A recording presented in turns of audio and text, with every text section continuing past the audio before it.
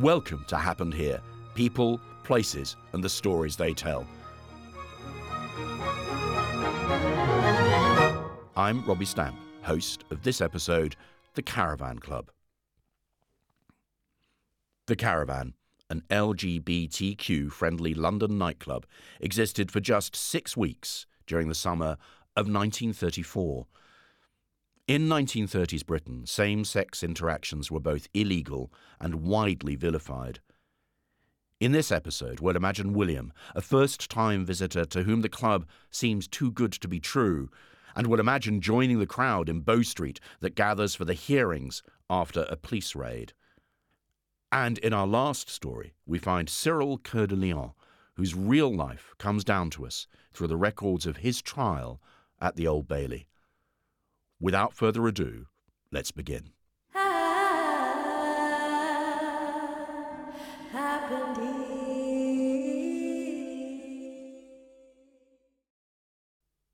The Basement, 81 Endell St, London.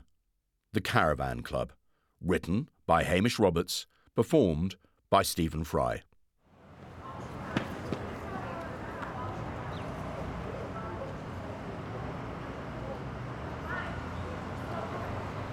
10 o'clock on a warm evening in July 1934, and William, a lanky 22-year-old kitchen porter from Covent Garden, quietly joins a queue down one end of Endell Street.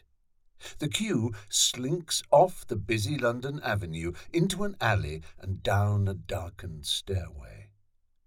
Crumpled in William's hand is a flyer. The Caravan, London's greatest bohemian rendezvous, said to be the most unconventional spot in town. That's code, William's friend Jonathan told him the night before. Means you can be yourself in there. William found this difficult to believe. Being oneself anywhere is never an easy task for a gay person in 1930s Britain. Mere gross indecency, by which the law means any homosexual interaction, is punishable by up to 2 years' imprisonment. William carefully hides all his kisses and embraces with other men away, in empty back streets and public toilets. How's he supposed to feel any safer in a club like the Caravan, open to anyone, right in the heart of London? Trust me, Jonathan had reassured him. No one bats an eyelid. Promise me you'll go and enjoy every moment. It'll be gone soon. William blinks, and he's descending the stairway, ushered inside and into a dimly lit, cavernous basement. With a single mesmerizing spin of his head, he collects 5 or 6 images he will remember for the rest of his life. Men, some with powdered faces and shaped eyebrows, others in sleeveless dresses, sway to jaunty music with other men in their arms, wonderfully unconcerned with their surroundings. Young women, too, dance with abandon, as intoxicated as the men, and a small crowd cheers on a beautiful young gentleman balanced on an upturned crate as he arcs his back and skillfully flexes burning paper across his bare chest. William doesn't move. Just walking in here drained all his courage. He didn't realize how much more he'd require to actually talk to anyone. He watches, fascinated. None of the norms of dress and behavior that define the world outside exist in this small, humid basement. These people seem to think this space is theirs, their own country even, with its own morals and laws. Why aren't they afraid of being caught, charged, and put away? Behind the dancers, men and women recline on low pieces of furniture, some of it no more than crates covered artfully with tablecloths. Oil lamps swinging from the rafters throw their dim light across fantastic painted imagery, dragons and constellations which billow along the walls on a hodgepodge of strung-up fabrics. This place is enchanting, William thinks. Deceptively cheap, its materials scavenged, perhaps, from tips and backyards, but assembled here is something far richer than the sum of its parts, its knots and nails vanishing into the humid blur of it all. Suddenly William understands. The caravan isn't built to last. No one here has a secret power that he doesn't. They know they'll be caught, sooner perhaps, rather than later. For now, though, the night is young. William takes a tentative step towards the throng and into the gaze of a beautiful stranger. The stranger regards him with a shy smile. Perhaps William will have to be the brave one. He closes his eyes and silently reaffirms his promise to Jonathan. Enjoy every moment. It'll be gone soon.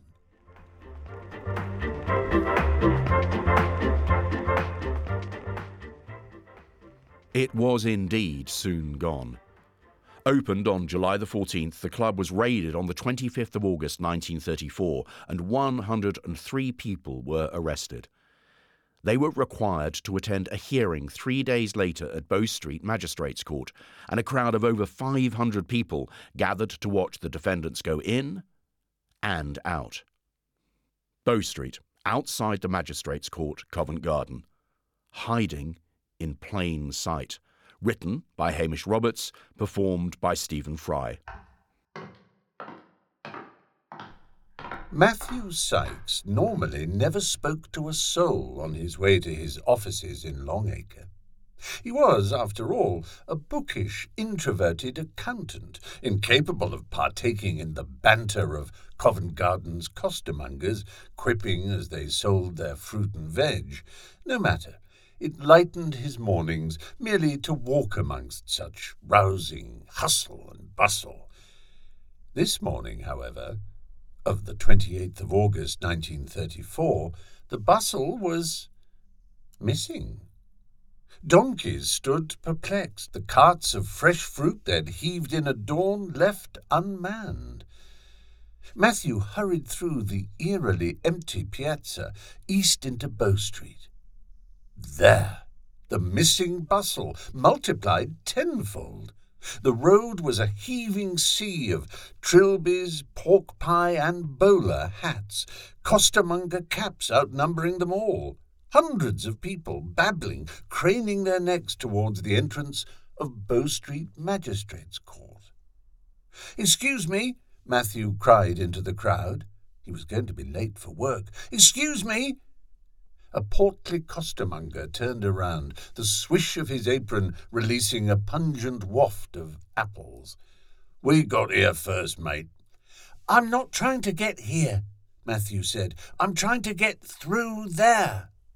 He pointed to the far end of Bow Street, where a line of automobiles was stuck, drivers sticking their heads out of their windows, hurling fury at the crowd. The costermonger smiled charitably, lifted his flat cap.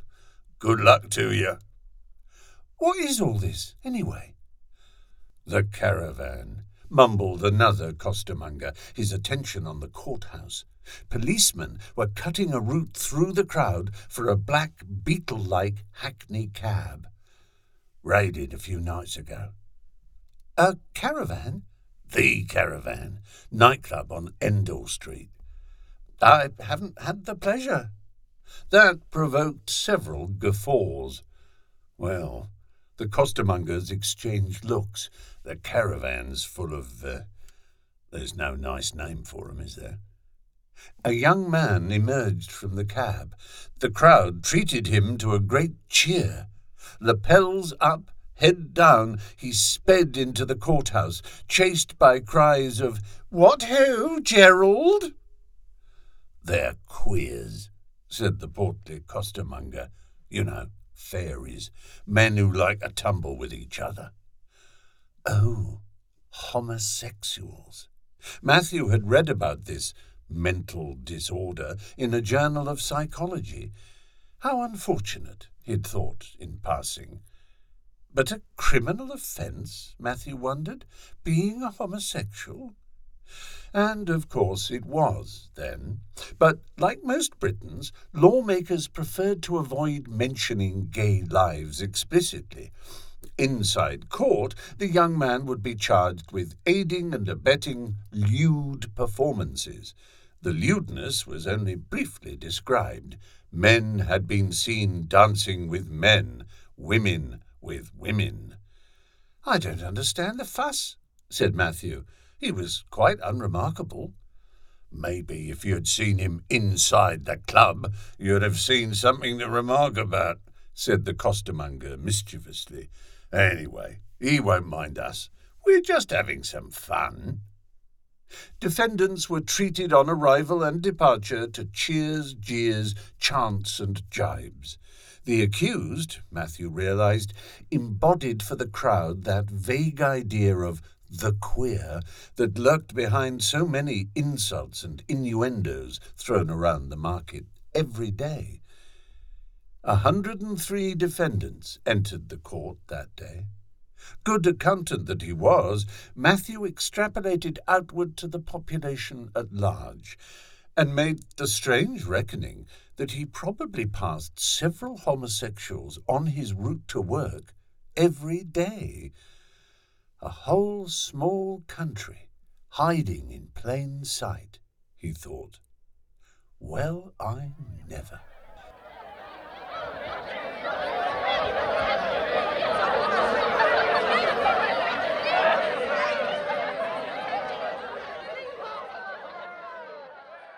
Most of the club's members, part of that small country, lived undercover in the ordinary world, trying to evade prosecution.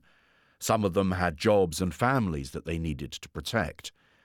67 defendants were acquitted at the hearing. Most of the rest went on to a trial at the Old Bailey. Our next story follows one of those who was taken to trial. We begin back inside the Caravan Club on the night of the raid. The Caravan Club, 81 Endell Street and the Old Bailey. Cyril's Fragments. Written by Hamish Roberts. Performed by Stephen Fry.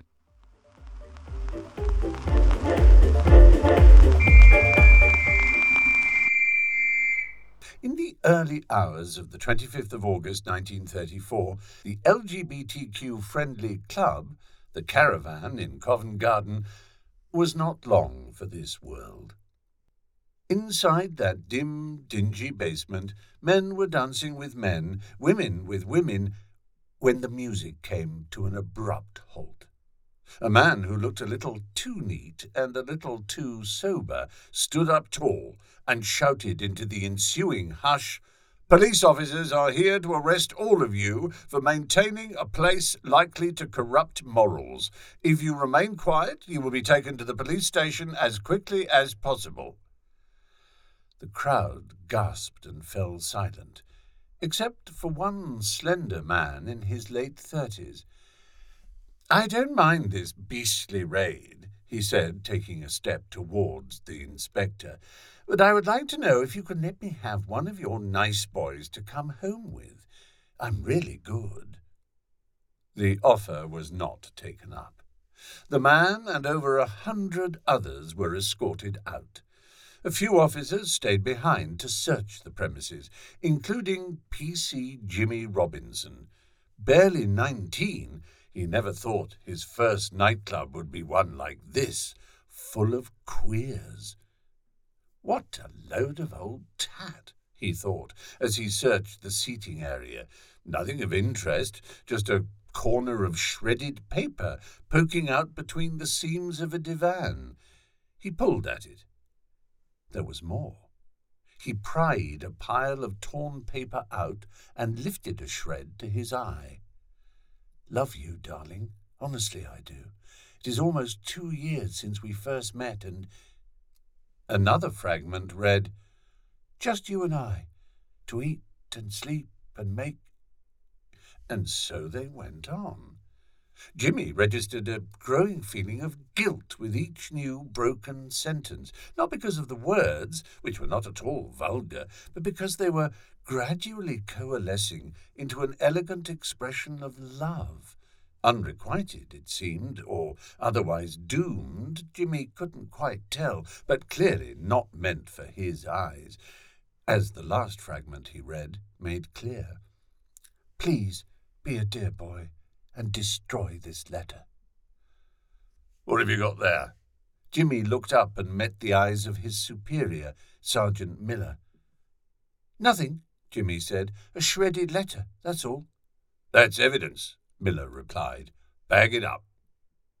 2 months later, Jimmy was called as a witness to the Old Bailey, where those found inside the club were being tried. The notes had been typed up to use as evidence. Jimmy simply had to confirm he'd found them in the club. He did his duty and left the dispatch box, his part over, whilst the prosecution continued their case. It signs off as follows. I am yours with all my love for ever and always, Cyril. Defendant 7, Cyril Coeur de Lion. Is this your letter? A slender man stood up, the same man, Jimmy realized, who had spoken so obscenely to Inspector Campion inside the club. Not quite the same. All that vulgar confidence had been beaten out of him. Plainly, the man answered. Expressing your love for another man, Morris. Yes. That will be all. Robinson felt very strange. Those fragmented sentences had felt like a glimpse inside their author, and he didn't want to glimpse inside this Cyril Coeur de Lion. He didn't want to know that queers had inner lives at all. Cyril had a wife and a child, and had only realised he was bisexual 2 years previously when he came to London. It wasn't until 1967 that homosexuality was decriminalised in England. A story about the trial of Ironfoot Jack, the Bohemian proprietor of the Caravan Club, is on our website.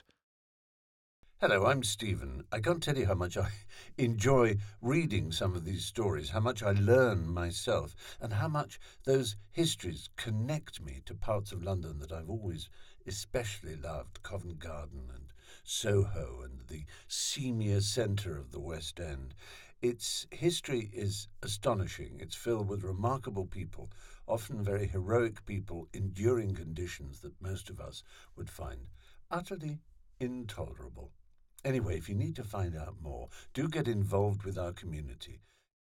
But for now, everybody involved in Happened Here, the writers, the hosts, the performers, thank you for listening. Do come again. We've got lots more stories to tell.